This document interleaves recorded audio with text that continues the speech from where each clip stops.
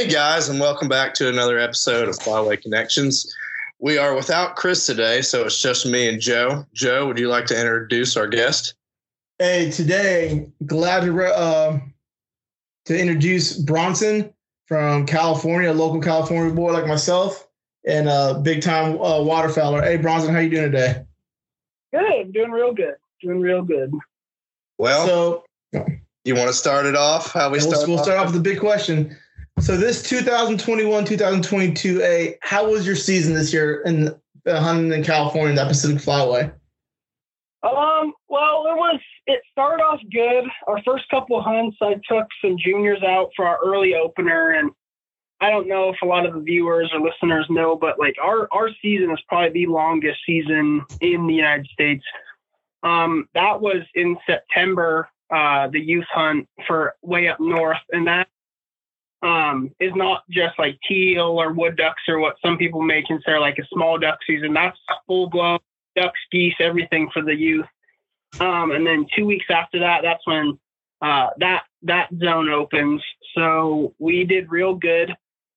First day, we took out some juniors, shot 2 limits of ducks and some bonus Canadas and some specks, and then some north winds blew through that night, pushed a lot of our birds out, shot a few pintail the next day, and then fast forward a couple weeks later, we went back up there with a few buddies and we shot a few ducks. And then I went big game hunting out of state on our regular opener, but I came back and we did real good. If we had water and our fields were harvested, I mainly hunt private. I'm lucky. I have a lot of access.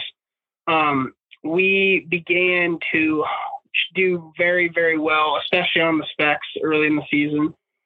We did actually fairly well on local ducks pretty early, shot a bunch of widgeon and mallards and just kind of the birds that hung around first, but we really, really brought the specs until about the middle of December. As a guide and just hunting in general, I targeted specs probably 90% of the time. Mid-November through December, that's when the snows started to really come in, and before people were putting out really big spreads, I was actually killing them pretty consistent over a smaller spec spread with a few snows mixed in. Then right around December, everything got real tough.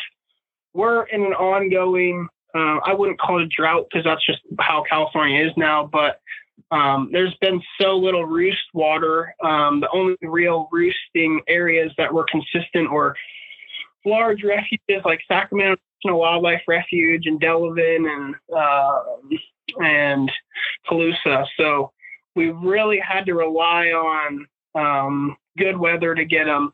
And even in good weather, it just wasn't that great all the time. From about December 21st, which was the end of our closure season, which if you guys don't know, you can't shoot specs in a rectangular zone in California in the Valley after that. But we went north of that closure zone, and for about 3 weeks to a month, it was really, really tough. And then January rolled around and the birds started to act right again. A lot of our birds left and went down to the Delta.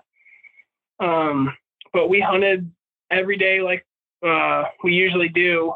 We tried to, if I was guiding, we'd usually like offer the clients to cancel or whatever just because it wasn't good. But we ran into a few days where we put up some pretty decent numbers, some 10s and 12s and stuff like that. And it was still real tough, and not a lot of other outfitters around were doing that great. And then fast forward all the way to our late season, kind of everything reversed, and all the birds started to head back north. We get to hunt, I think it's February. We get to hunt in February, which is a reverse migration hunt, basically. And you can even hunt perch all the way at the top of the state back in the northeast zone. You can hunt in February or just geese? Just specs. So that far duck season. Oh, that's all that matters. Our duck season is usually the last weekend of January, or in our youth waterfowl hunt for that balance of state zone that I usually hunt. is that following weekend. And then it usually goes the veteran hunt after that, which they put into effect a few years ago. And I've been taking veterans out, and we actually did pretty good with our veterans this year. We shot a few ducks. It was a little slow. It was really warm on our veteran hunt. And then, like I was saying, our late goose, everything kind of reversed, and all the birds loaded back up. They all started heading north, back to the valley from the delta and the grasslands, and they began to make their way back to the refuges and back to the valley. And I was hearing scouting reports that they were lower in the valley around Sutter.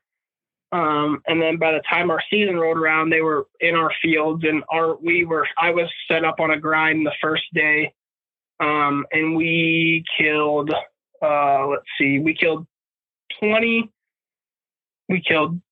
and 21, I think, or 20 and 20, 2 back-to-back days. And then it kind of fizzled out from there. But where I guide, I mainly hunt small, realistic full body spreads with really covered blinds with no more than 5 other guns on the guide. So it's 6-man pits. So we did fairly well early in the season. Like I said, we had that lull, and then it turned out to be pretty at the end.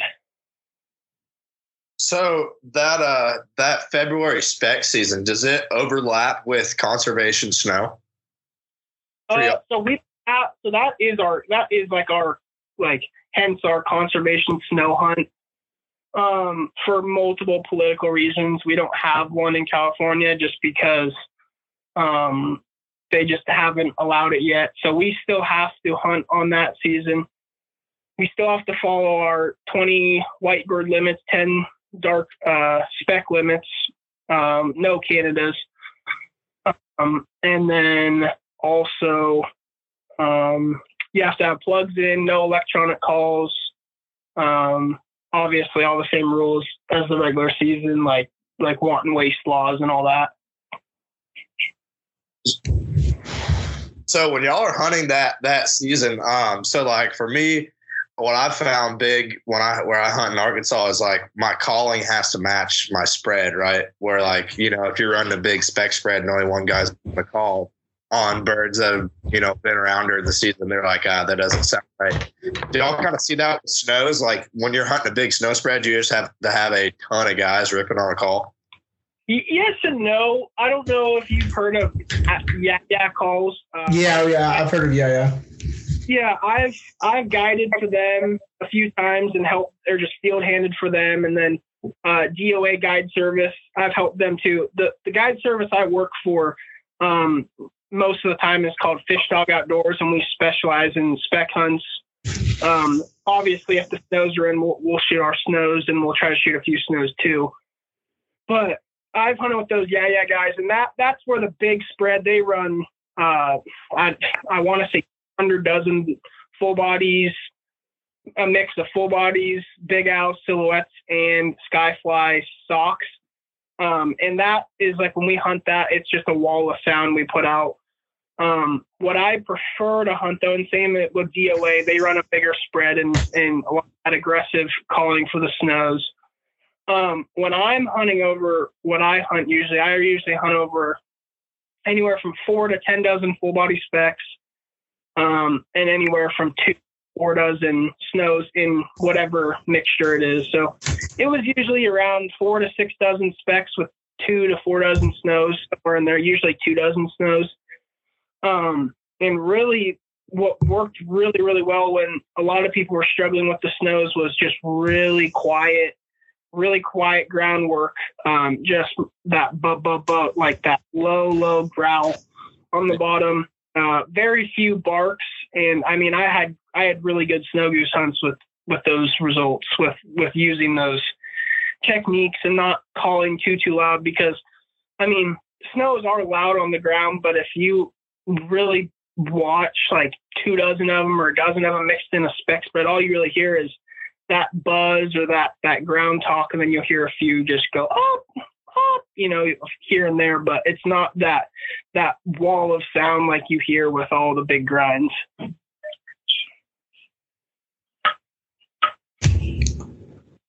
So Yeah, talking about all that. So you when you're hunting all that, are you hunting over dry fields or are you hunting over the flooded rice fields? So we were lucky. While I was hunting big game out of state, we experienced some really big rainstorms, kind of saved our early season, I'm guessing. I ended up having in the field we guided in about 2 to 3 inches max of tow water in our guide field because we hunted the bottom cell of our property. Yeah. That was, lights out. We held birds in our spread. We hunt over a permanent spread mostly. We would have grinds in our decoys almost every day. We'd go out there and we'd have to kick them out. Birds would be walking around in the decoys when we're setting up and everything. So we hunt mainly dry fields, but in that case, we had a little bit of tow water, but it's mainly dry field setups. That we were hunting out of a kind of a pedal line style that we made out of just some stuff you can get at the hardware store. Yeah. And then the regular hunts we hunt out of pits with special covers on top of them. Yeah. Do you ever hunt any of those silo pits? Like the really big party pits? No, like those little round ones are more like individual type. Oh yeah. So like that's more like a grasslands thing. And yeah. Some of the have them. I don't think I've personally ever hunted out of one.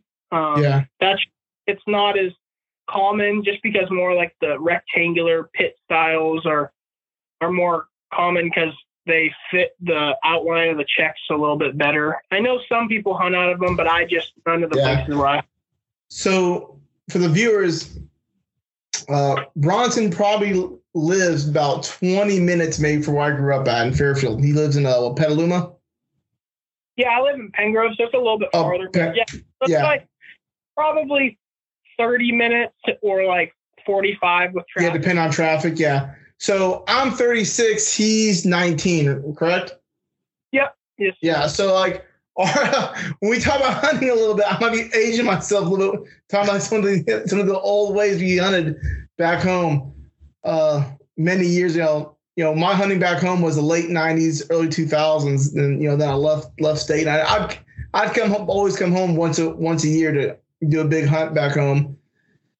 So, we hunted a lot, Lambertville, Colusa, and a lot of the refuges. And, I was lucky enough to have be part of some good hunt clubs up there. Some that still exist and some that are relics no longer exist. I think we were talking about Richmond Hunt Club. You said you've hunted that a few times? Yeah, I think I have. I might not have. I know my buddies have had pits there. I've hunted. Let's see. I'm trying to think if I have actually hunted on the Richmond Hunt Club properties.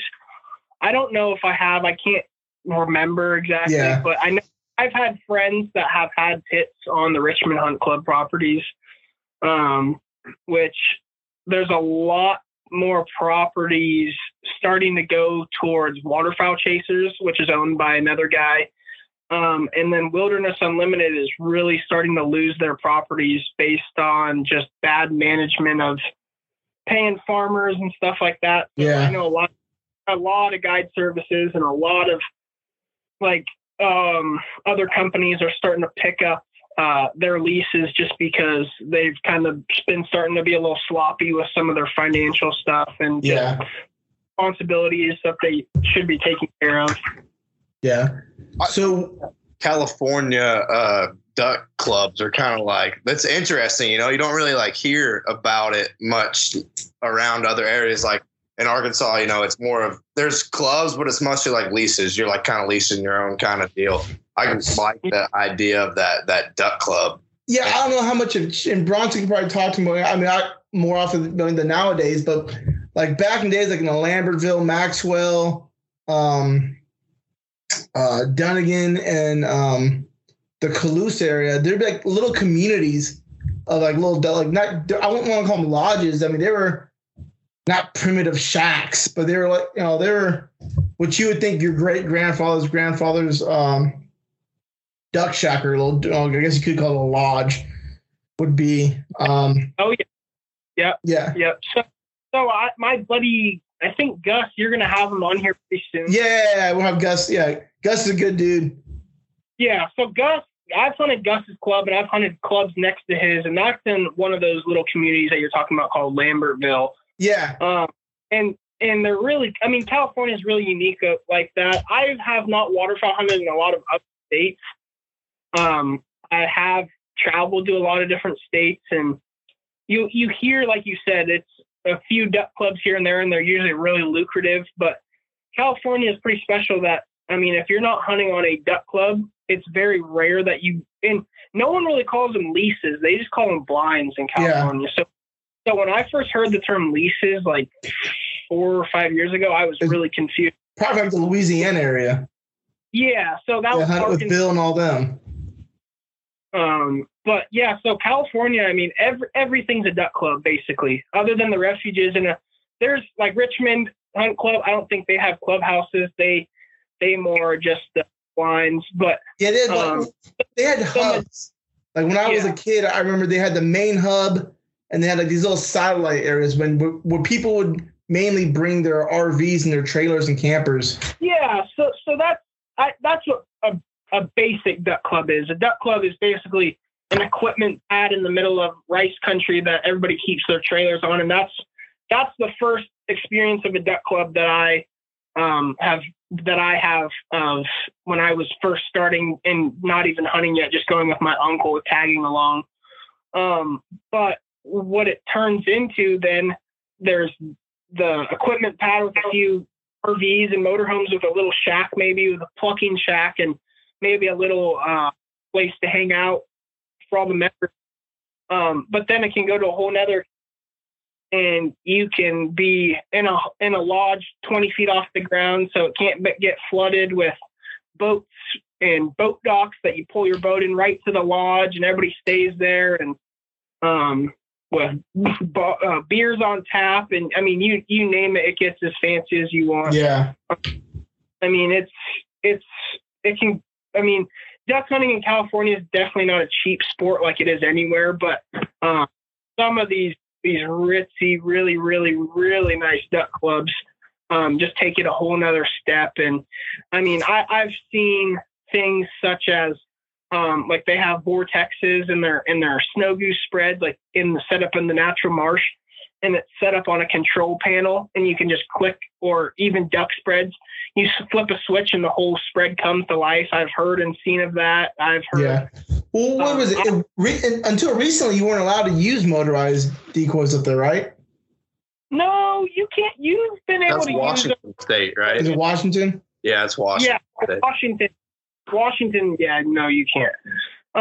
But so I've also, I mean, some of these duck clubs are so nice. There's underground rock paths you walk out to the blinds on, so you don't step in. Yeah, the gravel. Yeah, so we had my dad on the episode, and he about this time last year we had on the Father's Day episode, and he was talking about back in the day he would go gravel the blinds, so then he would be able to hunt he'd get permission to hunt a few times in all these clubs for free, as long as he put all the gravel out for everybody. Yeah, so that's kind of a thing that no one else. I mean, that's kind of a unique thing to California. Never heard of that before. You just go through a tunnel to get into the blind type of deal, or like no, the gravel path they put down. Oh, they just like spread gravel out to like drive out to. No, to walk out to. To walk out to. So also, like what you were saying, what you were kind of talking, like trying to put a picture. It's just like probably a 3-foot wide path. With markers, you can follow out to the blind. But that particular blind I'm talking about was actually a boat-in blind with a boathouse in the blind, in this giant tule patch. So you just slide the boat in under there, throw your decoys out, and I mean, it's something else, that's for sure. I've been really lucky to hunt a lot of lucrative clubs from the time I've been really young. But I mean, it just goes on and on. I mean, there's all kinds of different things. So what out of state places have you hunted for waterfowl? My favorite place? No, what other states have you hunted? Okay, so I I'm kind of blanking right now. I think I've only hunted Arkansas. I'm trying to think if I've been anywhere else. Well, you ever come down here to Louisiana? I've never hunted Louisiana. I've never hunted Texas. I've never hunted any of that. I plan to this year, though. I have a trip planned. A few of my buddies are moving up to Boise for school, so I'm going to go on a duck hunting trip up there, as well as I plan on trying to get a Nevada swan permit and kind of adventure around Nevada a little bit this year, especially with our water situation. And probably I'm kind of banking on, I hope we can guide as much as we did last year, but I just don't really see that happening with our water situation. There's not as many fields planted. Nearly all of our fields that I guided in last year aren't being planted. So it's kind of a thing that I'm kind of trying to figure out what I'm going to do for the year. I'll still guide. I'll still help Rob with DOA Guide Service and Stefan and Brian with KO Outdoors, which is the Yeah Calls guys. And of course, I'll prioritize Ben at Fish Dog as much as I can. But there's just kind of a lot of uncertainty with what our guiding season will look like. So, I mean, I think it'll also be a good thing. It'll kind of give me the opportunity to venture out and check out Idaho and check out Nevada a little bit. Yeah. You need to get Nevada. Are those tundra swans you're trying to hunt out there? Yeah, so they are tundra swans. Yeah. You need to give Stump a call because they're sitting on tundra swan heaven out there in North Carolina. Yeah, exactly. And I've gotten that invite from him too, which I'd love to make that a trip eventually. The thing is, kind of with like a swan hunt, though, for me, it's obviously one bird. Yeah. So it's kind of a trip for one bird, and not trying to talk down on North Carolina, but their duck hunting is not as exciting. I would say. What I've heard about. It's different. Because I lived out there in North Carolina, and that's how I met Stump and all those guys. And it's different. You really learn to appreciate the wood duck, and you really learn to appreciate your ringnecks. Yeah, and there's nothing. I don't think there's anything wrong with that. And I mean, I worked at a summer camp in South Carolina called Camp Woody, which is like a hunter education kind of outdoor camp. And I had so many kids tell me you don't got ducks in California. And I kind of didn't want to be rude, but I kind of just would tell them oh, we got plenty of ducks and we got plenty of geese in California. Yeah. It's nothing like here. And I had to have a couple counselors kind of back me up because they jump up, those Southern kids would jump on me, Yeah. They'd be you don't know what you're talking about, blah, blah, blah. And then I would have older people be like, no, you'll one day want to go out there, Yeah, it's so weird. So I've hunted, me and Stump have hunted up in Arkansas. I've hunted in Arkansas with Sharp quite a bit, and hunting down here. And I mean, I love Louisiana. I really like. I've hunted timber. I've hunted marsh. I really like the rice fields, and I think it's just because that's where I grew up in. Is in the rice fields up north. But when people, they start talking, I'm like, we all, everyone loves their state they're in, and they start getting in kind of these little, chest pumping matches. And what I tell people is numbers don't lie. You look at, a 10 spec limit compared to a 2, a 7 mallard limit compared to a 4. It's just, at the end of the day, numbers don't lie. Yeah. So, for example, I mean, that right there, I think our harvest compared to Arkansas has the highest duck harvest out of any state, as everybody knows. That's the duck capital of the world, no doubt. But if you look at the numbers, other than the numbers of birds harvested, and you look at the amount of hunters the amount of hunters in California, if we had more hunters in California, or matched the ratio of what Arkansas had, we'd be, just for looking at numbers, we would probably be ahead of Arkansas in the thousands. Yeah. And I mean, California has gone downward in a downward spiral the last few years, but that goes to say, I mean, every state can have a bad cycle of seasons. And then if we get water again, we'll be back on track.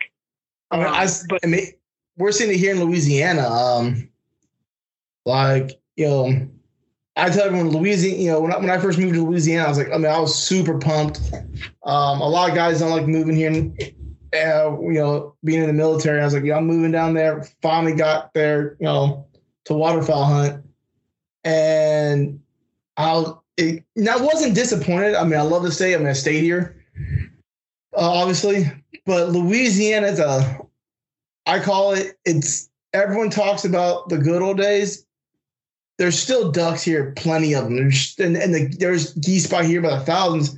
But Louisiana is more of a diver state, I think. I mean, I've killed a lot more diver ducks than I have here. I mean, canvasbacks, bluebills, ringnecks, redheads, and I still kill my occasional mallard. The blue-winged teal hunting, Bronson. If you ever come out here, it's come out here early for September blue-wing season. It is. Yeah. It's something else. It's comparable to dove season back home. That's what I've heard from everybody. I mean, I've heard that from multiple people who are hardcore duck hunters and hardcore spec hunters, and they say that like 95% of the time talking to people from the South, that's their favorite season. Yeah, it's. And I would like to eventually, for sure. That's one of those things that if I'm around in the area, sign me up. I'd love to. I mean, we have nothing really like that, but like I said, our youth hunt and our early season starts the first couple of days of October for our regular season, and the juniors are hunting in September. So I can't really complain because we kind of get our little early season in there. And we have early season Canada hunts, which, I mean, I know you guys don't have like us, which are a ton of fun. If you get into them, it's a blast. Yeah. But it's just, what's weird is, when I was growing up, Canada, we didn't kill Canada geese in California. And if you killed a Canada geese, that was kind of a big deal. Like, that was going on your wall. Yeah. So like, I mean, your area that you're talking about, like Dunnigan, Calusa, all that. I don't think I've ever seen a Canada get shot up there. Out of our guide, a couple got shot on Oak, came off the refuge. And one of them was banded, or two of them were banded. I think only one of them. But I think, I mean, we see cacklers and Aleutians, the little guys, and I've been guiding before and seen a couple big flocks of migrating cans. But other than that, I mean, I'm talking about my local area where I hunt, like more coastal, Gary Field area, Sonoma, Marin counties. We get a lot of resident Canadas. And I'm lucky to have a few just areas that I have permission on, some loaf ponds and some big dairy fields that get flooded up with some water that really looks more like Washington. Like, if anybody ever sees those dive bomb videos of them hunting in like the that green in the middle of the grass where they're slaying widgeons.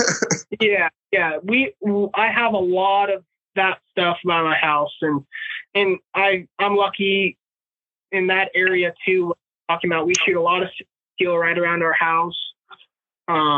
We shoot, let's see. I mean, nothing really uncommon other than a cinnamon teal, Canadas, mallards, widgeon, more coastal ducks, a few diver ducks here and there, but more of the bay.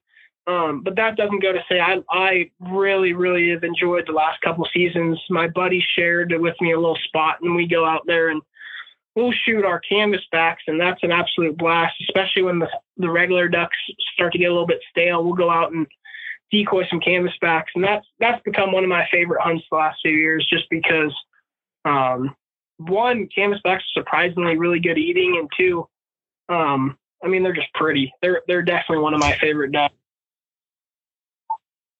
There's nothing like watching that and like slowly come into your decoys right over top of the water. I shot my first one this year out in Arkansas in a rice field.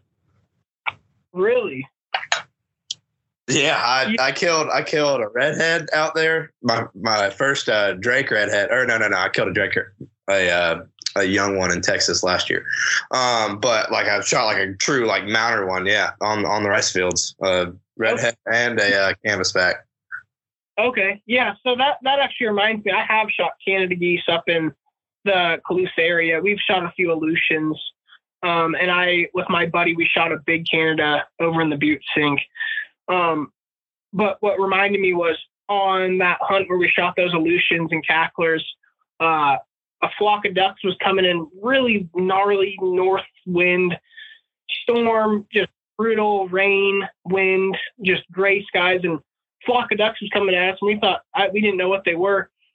And someone's like, we were trying to figure out what they were, looking down the end of the blind, and someone said their canvasback, shoot them. And luckily I shot one. Luckily I got lucky because they were coming in so fast. But that was a canvasback we shot in the rice too. And there's quite a few canvasbacks shot in the rice every year. It seems like more and more every year. Yeah, the guys I've talked to around the area, it's like, yeah, we get them, they get lost every once in a while too and follow other ducks. One thing I wanted to talk about there, I want to talk about toolies. So kind of like, what areas are y'all seeing them, and what's the big difference? I know like it's the size, not having, they kind of look like a chicken almost. And what are you talking about? A tule goose. Oh, a tule goose? Yeah.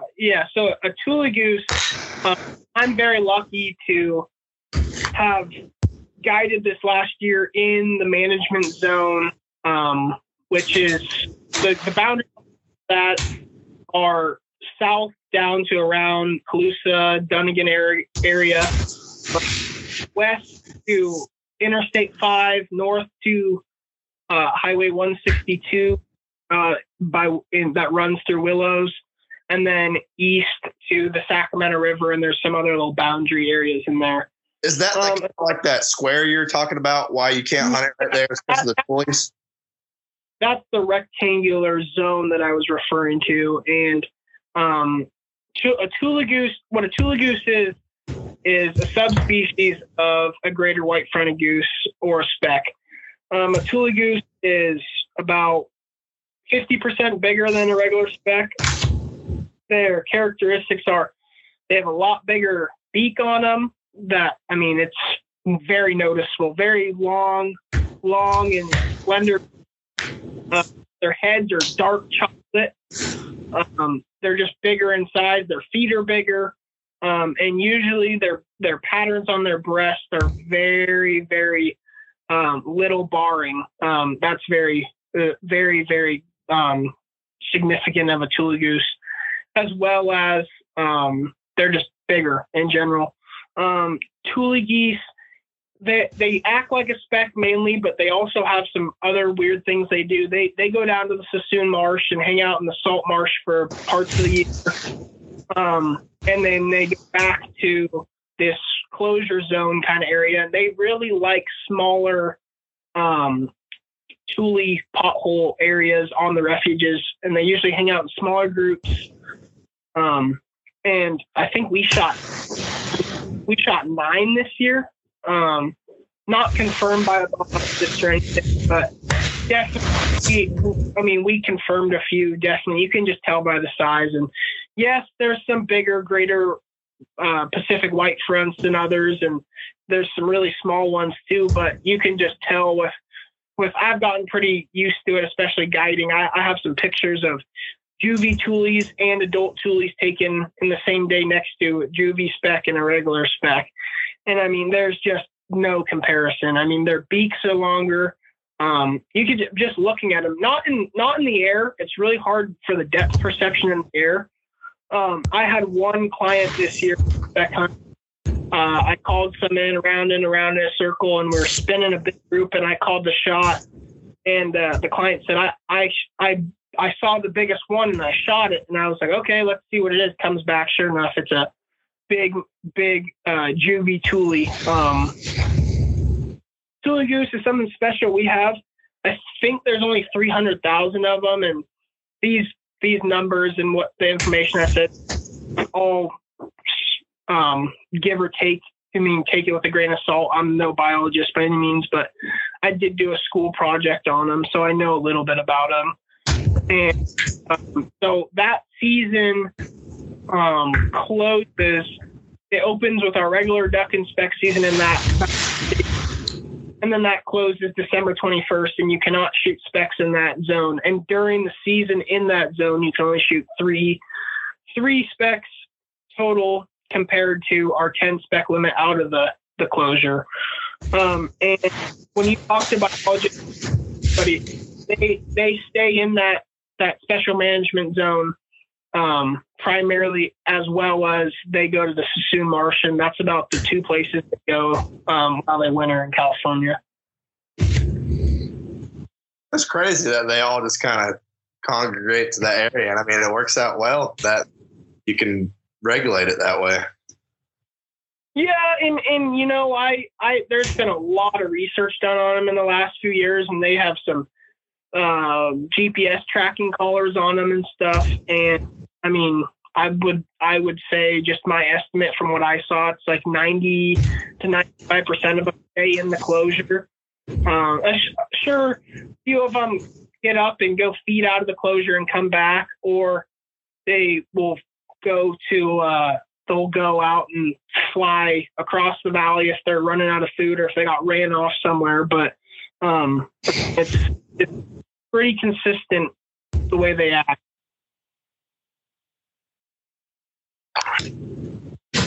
All right. Well, let's 180 it and let's talk a little bit about some fishing. Yes. Saw that you're into doing some fly. I know I want to talk to you about fly fishing. Joe wants to talk to you about kind of the other areas that he kind of got into when he lived back there. So, Joe, why don't you start it off? So yeah, looking at your page, and I know you're a big bass fisherman, and you dabbled in the striper and salmon a little bit. Oh yeah. So when the springtime, like probably now, 'cause I know.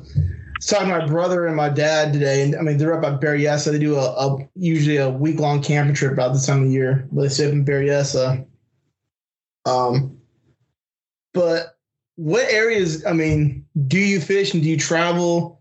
I mean, if you had to pick saltwater, freshwater, where do you find yourself doing? Especially in between seasons. That's tough. I have not saltwater fished a lot. I'll tell you that. I've only been salmon fishing twice, and I've messed around and tried to catch rockfish and stuff, but never been too successful. I've grown up around mainly freshwater fisheries though. But I really like to catch bass. I love catching big stripers on swim baits. That's one of my things that my buddy Colby Stillwell and Daniel all kind of showed me ever since a few years ago. And we've done it usually after our calling contest in Colusa. After we get done competing for the day. So you're fishing on the river? You're fishing those big striper on the rivers then? River. Yeah, that's on the river. So fishing with them. But other than that, I mean, I like doing the swim bait thing for stripers. I've caught them in the Suisun Marsh on swim baits too. Yeah.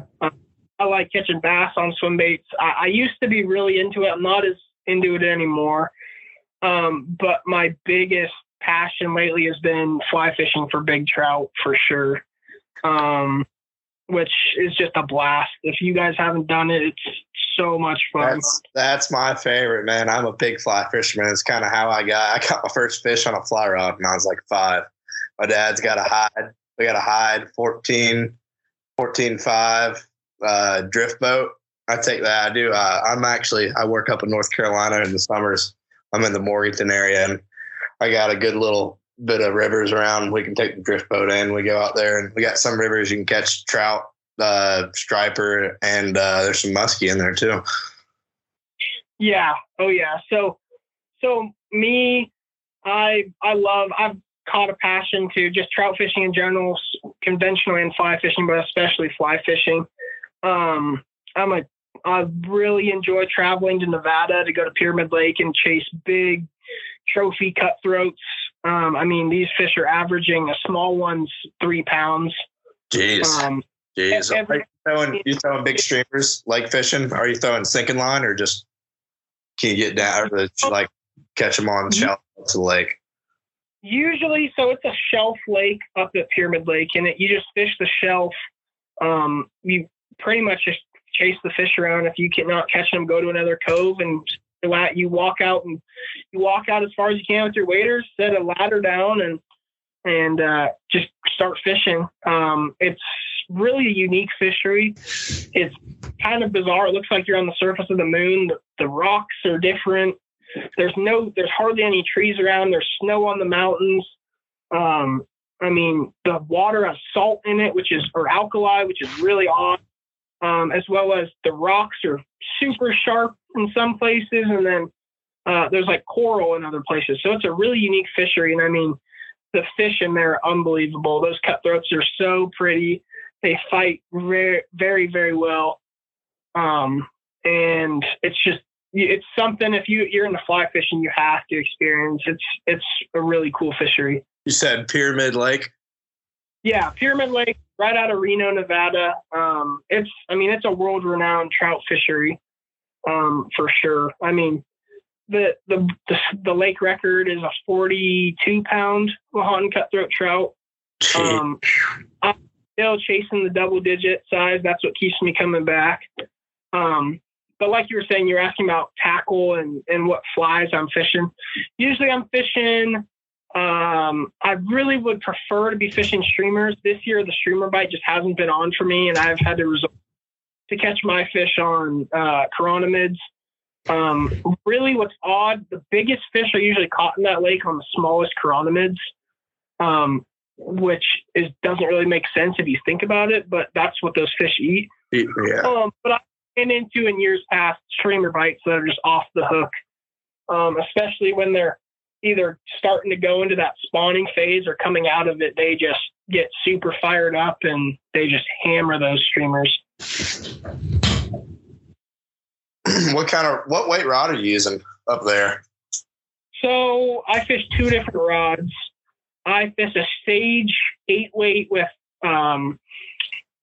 about, I think it's a 10 or 15 foot sinking tip on it. In order to fish my streamers, and that's my casting rod for just streamer fishing and stripping it back. And then I've really came to like fishing a spey rod this last year. I've been fishing it's a Cabela's, it's either a 9 or a 10 weight spey rod, which those fish are definitely, you're not being overgunned by using that big of a rod. Some of the little ones, yes, but you're dealing with big winds usually on that lake and big chop.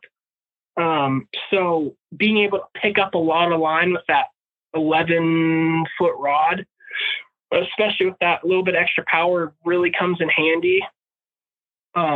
So what I've been fishing all my indicator fishing off of that spey rod, and there's a lot of rocks usually behind you when you're fishing in those areas that you can fish the spey rods. And that's kind of where the chironomids come off the bottom and the fish really are active when they bite. So I've really come to like just being able to lay my line back next to me and just flick my wrists out and just throw. I don't know. I'm no pro at spey fishing, but I mean, you're throwing twice as much line out as you could if you were just casting. It's really, really, really easy on your body too, especially if you've been fishing all day, and stripping just wears you out. And that lake, the biggest tip I can give anybody is just fish hard on that lake. The fish are going to come through, and you just got to pretty much just be in the water and just wait out, and they will bite when they go by you. So that spey rod allows you to spend a lot more time in the water. Was it hard learning how to like cast the spey from just doing the regular rod? You know, I'm a huge proponent of YouTube for anybody that wants to learn anything about the outdoors. 100%. Like I pretty much learned everything on YouTube. Yeah. So my parents, they're not hunters. They're fishermen. They fish a little bit. But not avid fly fishermen or anything. They don't even know how to cast a fly rod. So I pretty much had to learn everything myself through YouTube or just asking people. All my buddies, I'm still the same way I am today. If we're at Pyramid Lake, I walk up and down the bank, and I don't want to bother people, but if we're not catching them and other people are, I just chat with them and say, hey, what patterns you fishing? How's it been for you? And that's one thing I really like about Pyramid is they're the nicest fishermen you'll run into. Other places, people are a little stingy spots. Pyramid's just a big party in my opinion. Everybody's there to have fun. You can 5 feet from another guy, and as long as you're not tangling on your back cast with another guy, there's no problems with anybody. Everybody's very welcoming.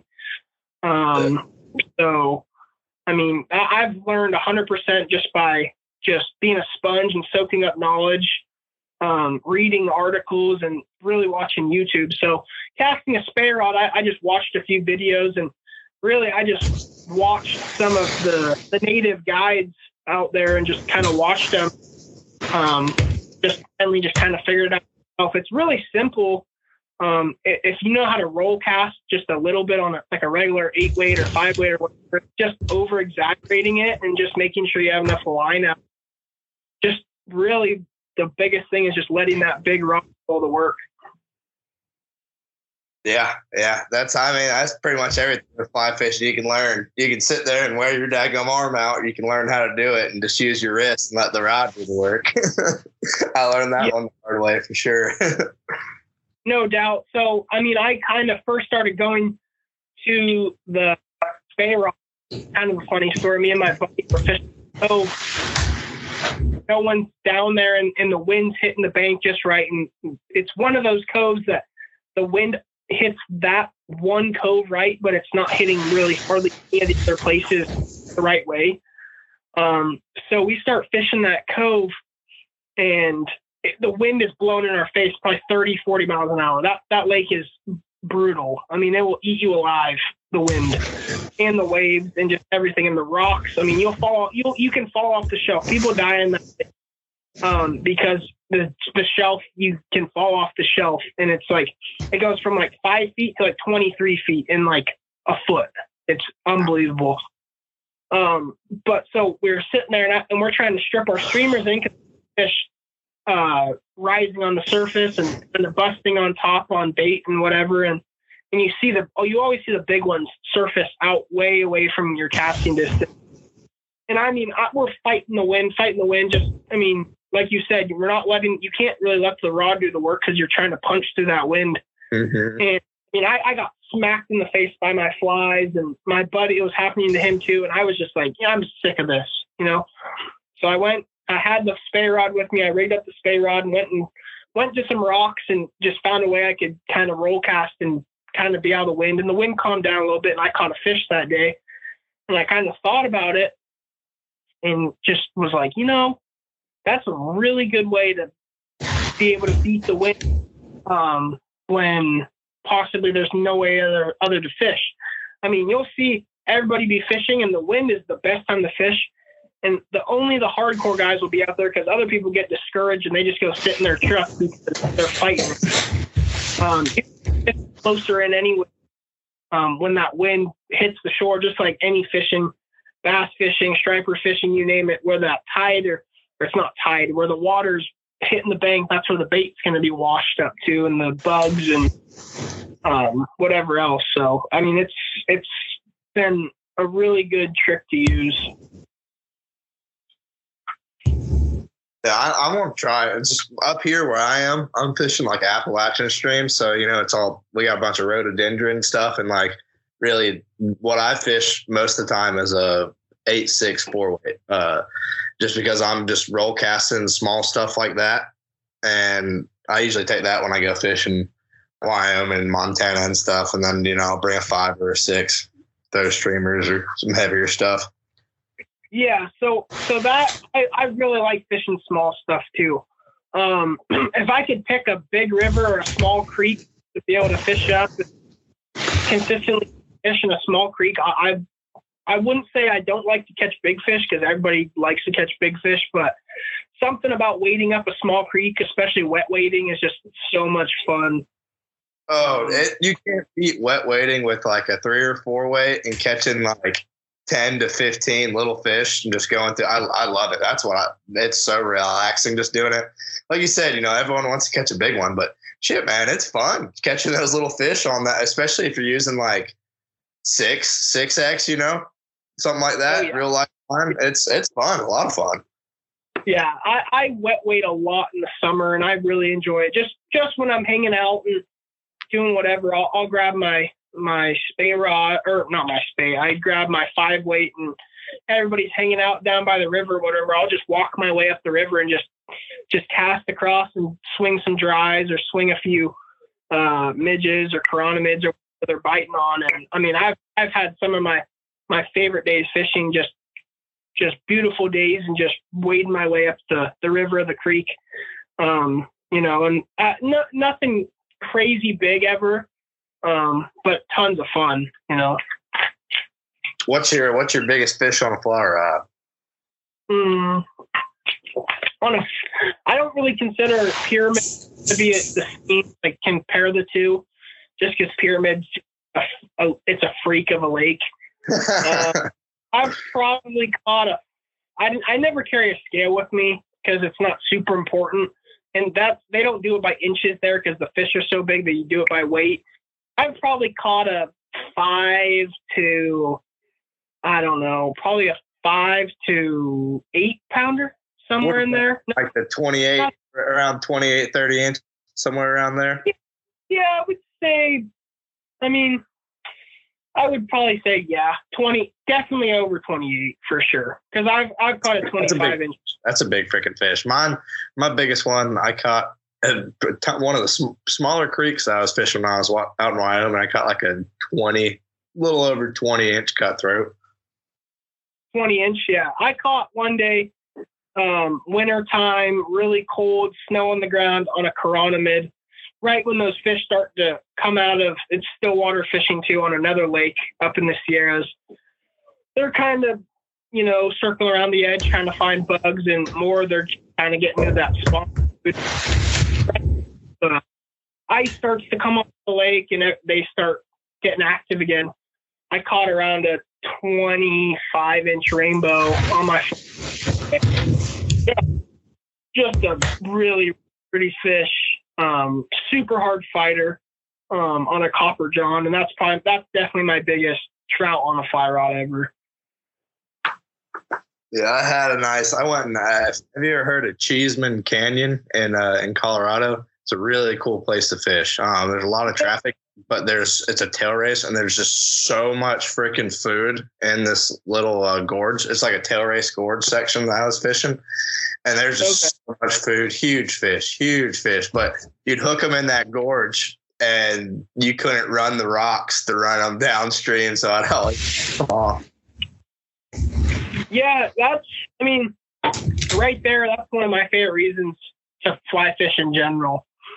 There's just something about like especially when not that you don't care, but you're just relaxed and you're not really paying attention and you're fishing, and all of a sudden big one takes your streamer or sucks your bobber down, and lines going everywhere, and you're in a mad dash and someone's trying to get the net. That's my all-time favorite reason to fly fish. Just the chaos that when you get that similar to waterfowl hunting, just because like all the gear and shit that you use, and like you said, sometimes sometimes it'll be real relaxing.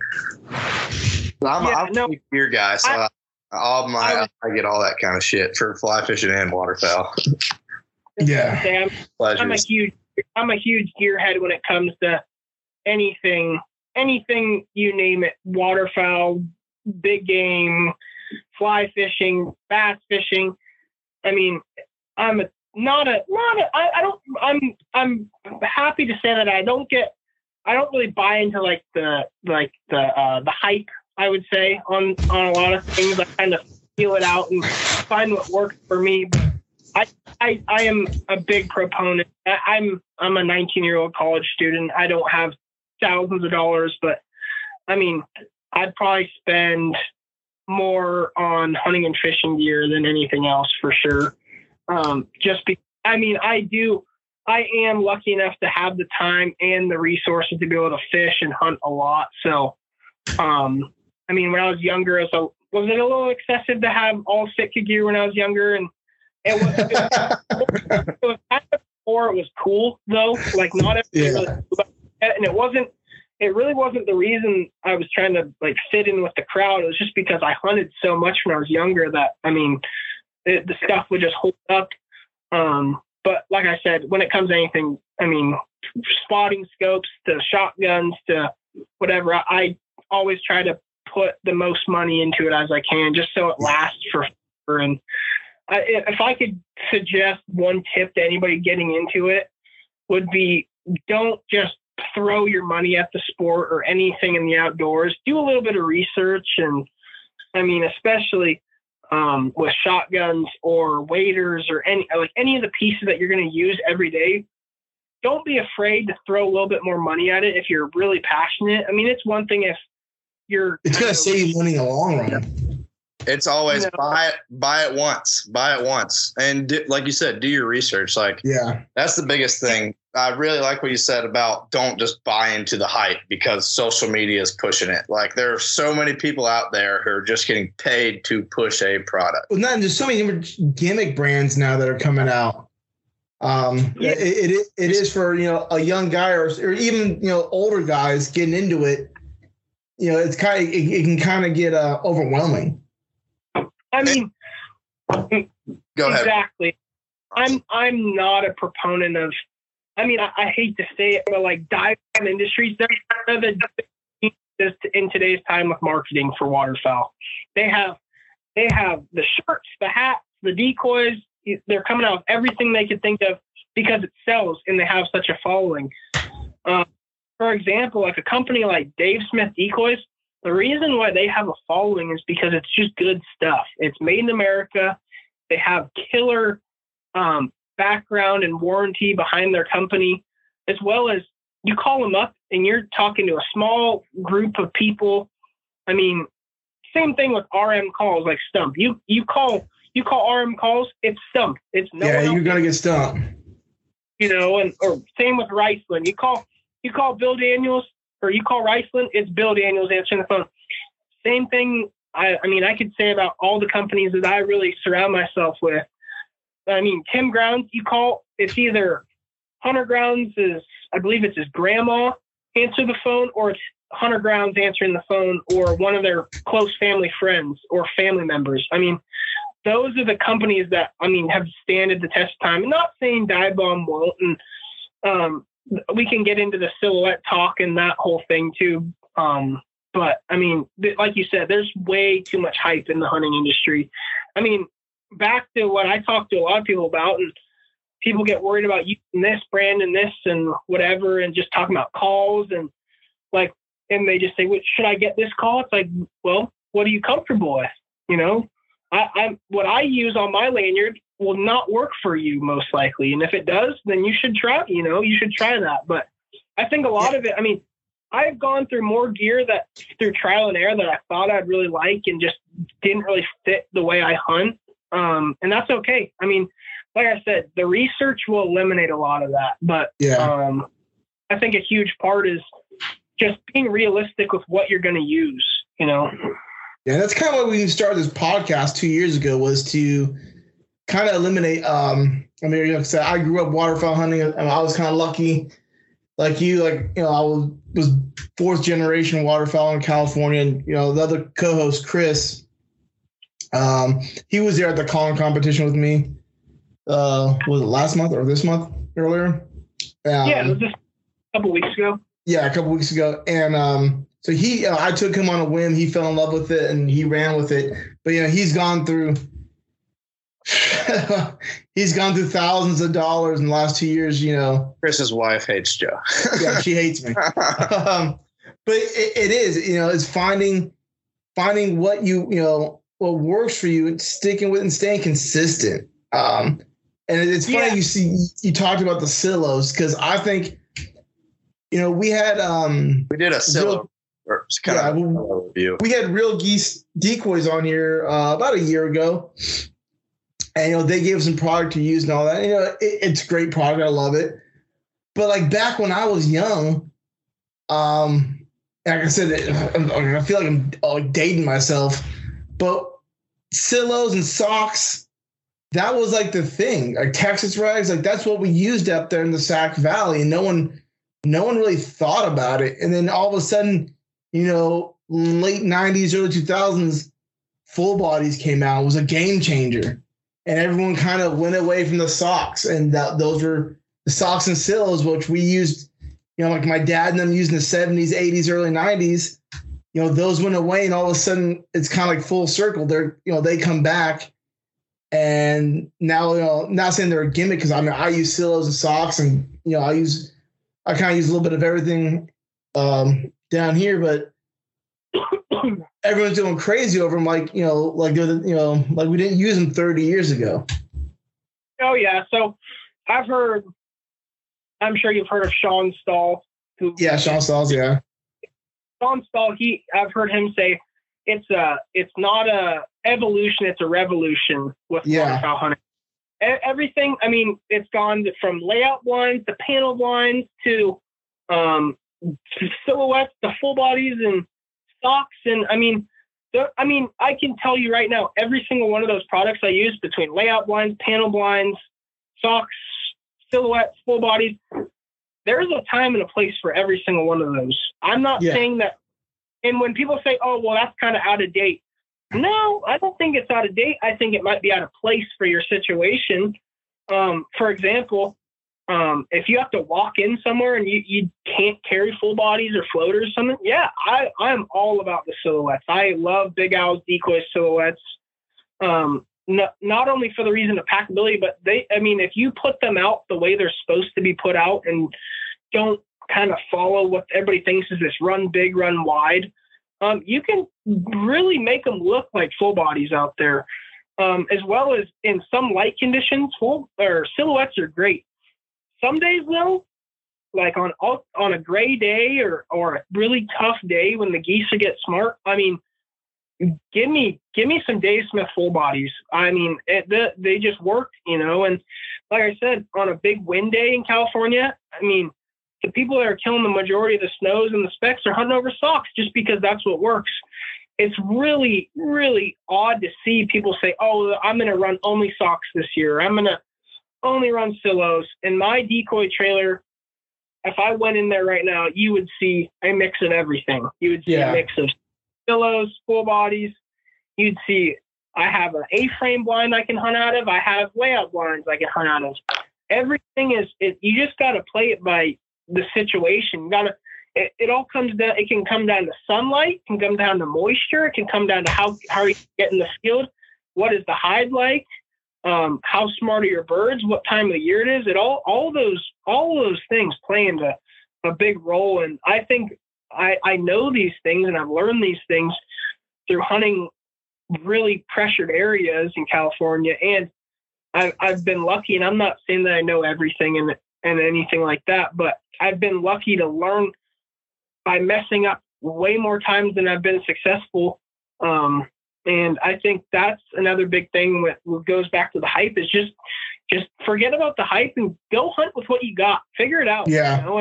And if you see an opportunity to pick up a piece of gear that will help you in the field, no doubt do it, So for the new hunters and the guys, especially around your age, the college kids, if you had to recommend your five go-to pieces of equipment for a new waterfowler, maybe he's hunting with buddies, he's learning, so he's not necessarily forced jumping it by himself, but he's tagging along. The young college kid. What's the five pieces of equipment that you really think a new younger waterfowler should really look into? When you say five pieces, I kind of put that into categories. I kind of put that into like decoys. I put that decoys, guns, shells, or I kind of put those together.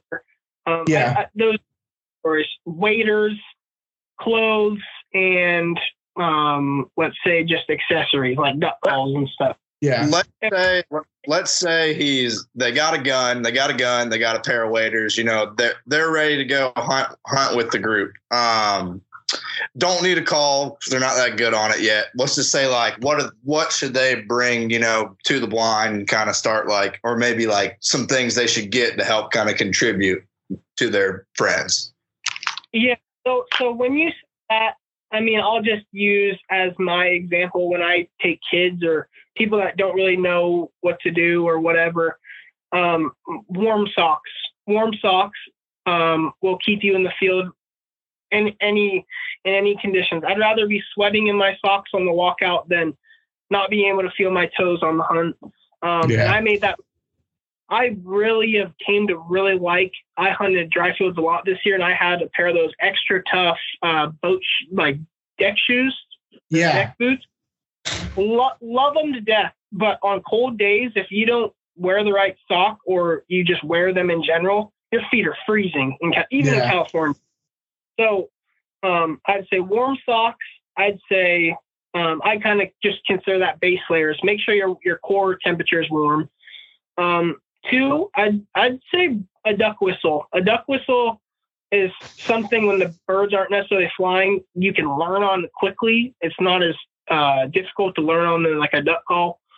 3 would definitely be a good jacket that's going to keep you dry. Out of all my buddies, the biggest thing that we run into when we're hunting is if it's bad weather, I'm soaking wet, and no one wants to see their buddy soaking wet. And I'm not saying to go out and buy yourself a $500 Sitka jacket. There's plenty. You can go with a green Grundens commercial fishing jacket instead. Frog Tog makes it. Yeah, I was going to say Frog Tog. Yeah. Yep.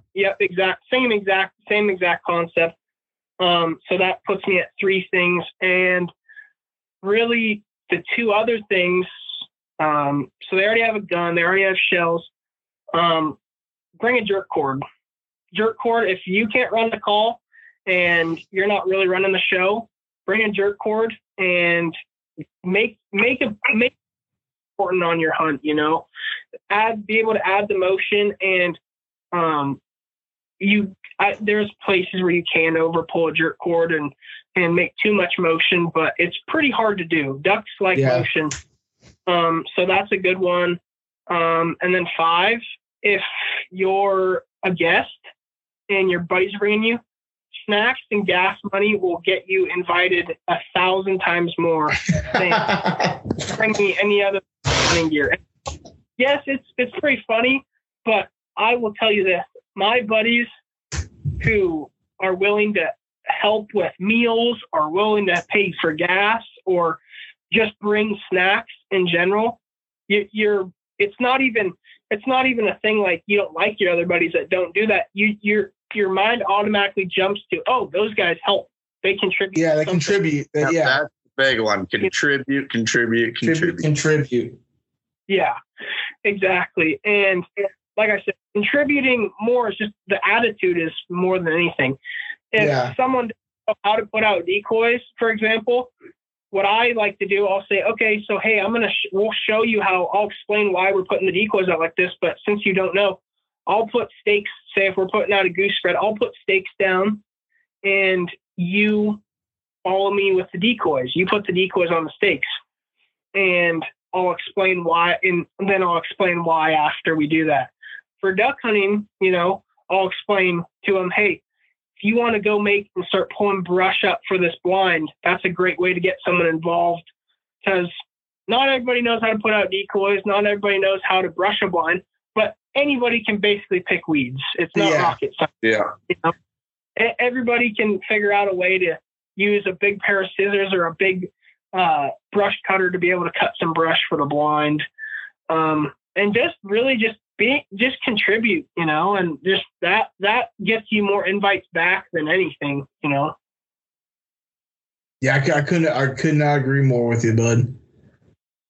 Yeah, and I would say that, and also It's always an ongoing joke with waterfowlers, but give your buddies a call, especially with the leases or with the farms to hunt on or properties or whatever. Give them a call in the off season and offer, hey, if you need help on a work party or whatever, that directly translates to hunts. Yeah. It's that off-season time that really makes those, for us 60 days, for you 115 days, really makes the hunts good is the off-season. Oh yeah, no doubt. So preparation, I learned that from the guy I guided for, Ben, this year. We started prep work in September, I think it was September, and we worked our butts off. And when I'm saying like this area where I guide, it's a 2.5 hour drive at the least from my house. Like, yeah, it's not. But he made it very clear in the beginning of the season, like, hey, if you want to be a guide, you have to do this work too. This is part of being a guide. Everybody wants to show up and just put decoys out and call themselves a guide, but that's what really, I think, made me the guide who I am, is realizing there's a lot more that comes into it. There's brushing blinds and getting the decoys and putting them in bags and setting tools out in the blinds and just doing all the dirty work before the season started. And I did be fun when the season came around, but I'm going to tell you this right now. Instead of having to fuss with blinds during the season, we spent 90 to 95% of our time while guiding. We did not have to mess with blinds. We did not go get decoys. It was very, very easy on us as guides all season long, just because we were so prepared. That's one of the big things, is being prepared and getting your stuff lined up. I figured that out. So I guided full time for my first time this season. And people think it's, you hunt every day, you're living life, you're throwing out decoys. Yeah, but I'm leaving the house at 3:30, and a lot of times I'm not back at the lodge till 9:30 at night, loading my trailer, getting the decoys I need for the scout I saw, and then back doing it again. Like you really got to love it to be a guide. It's not all just throwing out decoys. There's a lot more. You spend way more time brushing blinds. Oh, we got to go get fuel. Oh, we got to do this. Oh, we got to go cut brush. I mean, it's way more than just hunting. Way more than just hunting. And right there, there's people that don't do that, which is sad for people's money's sake. It's so sad. What makes you a guide is what you just said. For example, I had guys, we offered these clients to cancel, and they said, no, we'd still like to go. And I mean, I'm 19 years old. So the looks I get when I pull up to a field and saying I'm your guide, the looks I get are kind of like, what? Like, you're our guide? And luckily at the end of every hunt, I've not had a single guy being like, yeah, you weren't that great. I've had very good results. But what I'm saying is, I sacrificed a lot of time. That day that I was just talking about, they didn't cancel. So I drove up in the morning, and I had schoolwork or whatever to do, and I had to get back home. I drove 2.5 hours up there, 3:30 in the morning, guided till 12 o'clock in the afternoon. And then I think I just got back in my truck after and I just drove straight back home, and being a guide, a lot of guys, the local guys up there, I think they're pretty lucky, just because they get out of bed and they drive 35 minutes and they're out their field and they drive right back home and everything's there for them. Me, I mean, I was grinding hard early in the season. I would stay up there for a couple of days and do school up there and whatever it took really to be a guide. And I had really good results, but it wasn't because I'm gifted. I was just in better pits or I was lucky or anything. It was because I would be getting back to the camp late at night and getting decoys ready. And if the snow's moved in, I'd be, I need to put snow goose decoys out, to anything from the birds aren't liking the blind, more brush is needed. And it went from thing to thing. I had Gus one day, Gus, who you're going to have on the podcast. I took him out hunting one day and I was having quad issues. And then we just walked out that day. And then the next day I took him out again and I had to borrow a quad to use. But I already dropped it off. Gus rode with me, thank God, and gave me some company. We drove all the way across the valley to go pick up my quad and back just so I could guide a couple of days later. So, I mean, it's just, you know, it's one thing after being a guide. It's not easy. And I'm lucky that I get to share some good hunts when I don't have clients with some of my close buddies, and especially around the holidays, the guides I work for are real generous, and they get to, they don't forget the reasons why I work for the guys I do. They don't forget the reasons they're doing it. You know, like you said, you really have to love it, but it's a job. It's not go shoot geese and have fun every day. It's a grind for sure. Oh, it'll have you cussing it for sure. It'll have you cussing it when you sit out there, and, you know, especially when you, like you said, we do the same thing. I'm on the phone with you, telling you what it's looking like. I'm going to be honest with you and upfront with you. Hey, you know, I have birds. It's hit or miss. You know, we're shooting 6 one day, 15 the next, maybe 1 or 2. You know, it's not consistent. And then they say, yeah, I want to come up, and then you, like, when it's like that, you go from putting in work to going the extra mile. You know, you're in the truck later. You're just trying to figure out certain things just to get these people on birds. And even when you say, like, hey, it's a little slow, you know, they kind of look at you like, well, you know, what the heck, man? But it's like, look, a guide can only control certain things. He can't control weather. They're still migratory birds. He can control what time he gets there, how much work he does. Like, if he's out in the decoys touching stuff, like, that's the only thing you can control. And it's tough because, like, it's great when you get a group of clients who are hunters, who understand that. But then you get a lot of times doing it, you get guys who don't, you know, who are kind of getting into it, and they see stuff on YouTube and get all these YouTube expectations, which we all know aren't real. And they come out there and they're like, what the heck? Yeah. So right there, what you said is a perfect. I was very lucky on all my guided goose hunts. I got skunked one day, the whole year. The whole year I got skunked one day, and we had a one shot opportunity that was somewhat close, but not, like, obviously not out of range, but just not perfect, weird angle. And the geese they were there, but they just didn't want to work. They were trucking right over us, going to another field. And luckily the guys that I was hunting with that day, they'd been hunting all over the country, and they just said, hey, you know, that's how it is. You can't change some stuff, you know, and I mean, yeah, it sucked, but at least that day I was with guys that really understood. And then it goes to show also, I've had days where it's wide open, you can't keep them off you, and the guys are looking at you like, is this a good hunt? You know, and it's like, yes, you know, this is a great hunt, you know, but luckily I'm very lucky for the guide service I do, and we have a lot of returning customers that are really good guys. So it really pays off to work for someone that has a good reputation, because it just is easier on you as a guide to have good clients. I know one of my good buddies, he was like, hey, I got off. I'm trying to go work for this guy. And I told him, I was like, I'm not trying to shut you down and say you shouldn't do it, but you don't want to be associated with some guys don't have the best reputation, and don't want their reputation, even if you're a good dude, to reflect on who you are. You know, you need to think of those things in this. Because everybody, I mean, guiding waterfowl and guiding big game, whatever, it's all fun and games, but it's still at the end of the day, you know? Yeah. Well, yeah, we're at 1:30, guys. Yeah.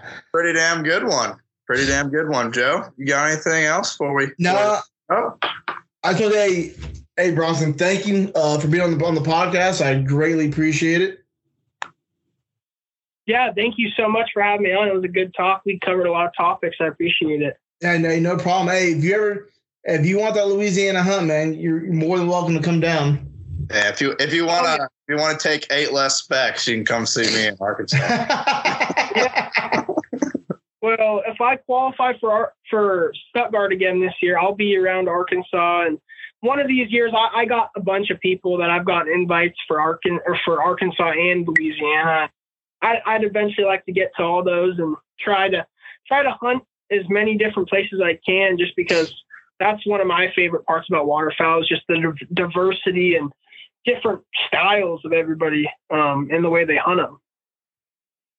Yeah. It's all good stuff. I've gotta love it. That's why we do it, man. Connecting people across the flyways to hear talk about one thing. It's all damn different. Yeah. Oh yeah, no doubt about that. All right, man. Well, we really appreciate it, and thanks for coming on. And if we don't talk to you before next hunting season, get after them. Yeah. Yeah. You guys too. Good luck. Good luck next season, and hopefully, Joe, if you're calling more contests, good luck to you too. Hey, I appreciate it, bud. But hey, yeah, for our viewers, we want to give a good shout out to some of our sponsors. We want to thank the Real Decoy for sponsoring this show. We'd like to also thank Val and Honor. If you're looking to get any other Real Decoy products, look them up and use promo code FWC22 and receive 15% on your next purchase. Like always, let Valor not fail.